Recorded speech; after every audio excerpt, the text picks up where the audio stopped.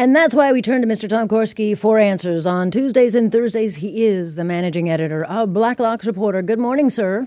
Hi, Alex. Let's talk about Mary Simon. Remember, she was treated very unfairly, according to her, when it came down to allegations over massive spending on these food bills when she went on this junket to Dubai. But I think lost in this story is a lot of the reporting that you guys do at these committee hearings looking into this is the fact that her office really tried to obstruct the truth. They did, and they weren't very good at it. In the manner of the small boy with the baseball standing next to the broken window saying, it wasn't me. It wasn't me. The staff from Rideau Hall went down to Commons Government Operations Committee. They did this for months. And we have to be frank. They lied, and they tried to play stupid. Bills, what invoices? What? There was one deputy secretary who said, we didn't eat anything you wouldn't get on an ordinary commercial flight. Well, it turns out it was fine wine and beef Wellington. Yeah. And when asked to explain, the deputy secretary said, what I meant to say was we eat that way all the time on government flights. I didn't mean like taxpayer flights, special flights. Some people know what time it is, Alex. Some people don't. You can't spend $93,000 on catering for a flight that really didn't matter and then try to play clever with MPs. That cuts right across party lines. It drives legislators out of their mind. Yeah, and the bottom line is the Taxpayers Federation, they got the information on this and they dug into this thing and held on to it, and good on them because they got the receipts that these people could not seem to find. Absolutely. If you want better government, have better committees. I've always said that. If you want better departments, have better access to information. It's the only way you're going to find out what's going on. It's true, but as Senator Nancy Ruth once said... well, those breakfasts are pretty awful. If you want ice-cold camembert with broken crackers... It's terrible, the Tom. Humanity. Where is she now?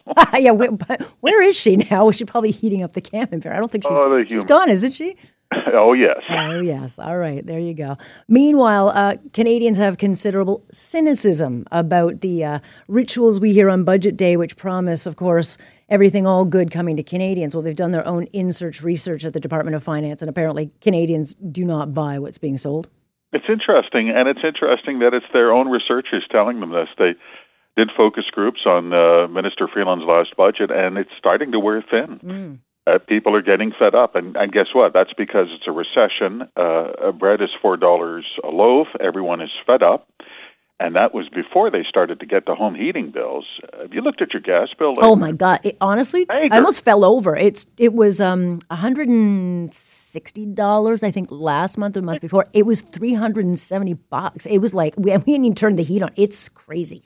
Absolutely. Yeah. And then you have this Budget Day ritual, which is really basically, it's a media event. It's not a straightforward accounting of the nation's finances. Mm-hmm.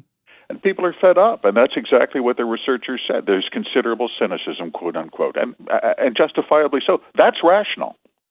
Yeah. Well, did she get this polling before she recommended people cancel their Disney streaming? The Disney came later. Oh, okay. Oh, God. Do the polling now. Meanwhile, I think this is very interesting. A maximum 10-year federal prison sentence for gun running never imposed, according to records. Public Safety Minister Marco Mendicino has proposed to increase the maximum to 14 years to send a message to organized crime. And yet, these laws are in the books. We don't use them. Tom, that's just a simple matter with this government. We do not go the distance when it comes to violent crime in this country. And I don't think that's partisan. I think whatever anyone thinks about more gun regulation, everyone would agree. Why are you putting political statements into legislation, especially when it comes to sentences for things like gun running? And indeed, this is under the famous Bill C-21 that's caused the Liberals so much trouble. Mm-hmm. And their big bumper sticker was, we are increasing the maximum sentence for gun trafficking from 10 to 14 years. Look out, organized crime, said crime-busting ex-Crown Prosecutor Marco Mendicino, Minister of Public Safety. We mean it this time, he said.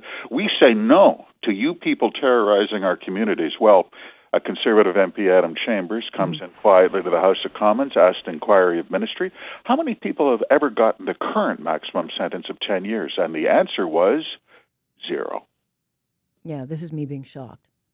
I could have told Adam that. I mean, look, we have seen this in our justice system, and a great example today reported by Brian Lilly in the Toronto Sun of the latest person charged in connection with a massive gun smuggling ring last week in Toronto, 62 guns, all destined for Toronto streets. And the guy is, he was convicted for murder back in 2015, and he was involved or alleged to have been involved in a bar shooting last year, and now he's busted with this gun bust. And again, these are the people that are committing these crimes, and we don't do anything about it. Yeah, no, these bills are performative. Everybody knows it. The data always shows it. You know the irony? The gun advocacy groups that come into committee predicted this. Yeah. And they didn't have the data. They said a month ago in committee, increasing the maximum penalties? Nobody gets the maximum penalty in this country. No one's ever gotten 10 years for gun smuggling. Wake up. And it turns out they were right. Yeah, well, there you go. Why would we want to deter anyone from doing that? By the way, where does Bill C-21 fit? I know the Prime Minister last week, after they kind of admitted that they had changes, now they're reviewing the changes. Where does that sit? Well, it's nowhere close to getting passed. Okay. And it has become such a flashpoint, including for, as you have mentioned, New Democrat and Liberal members. Yeah.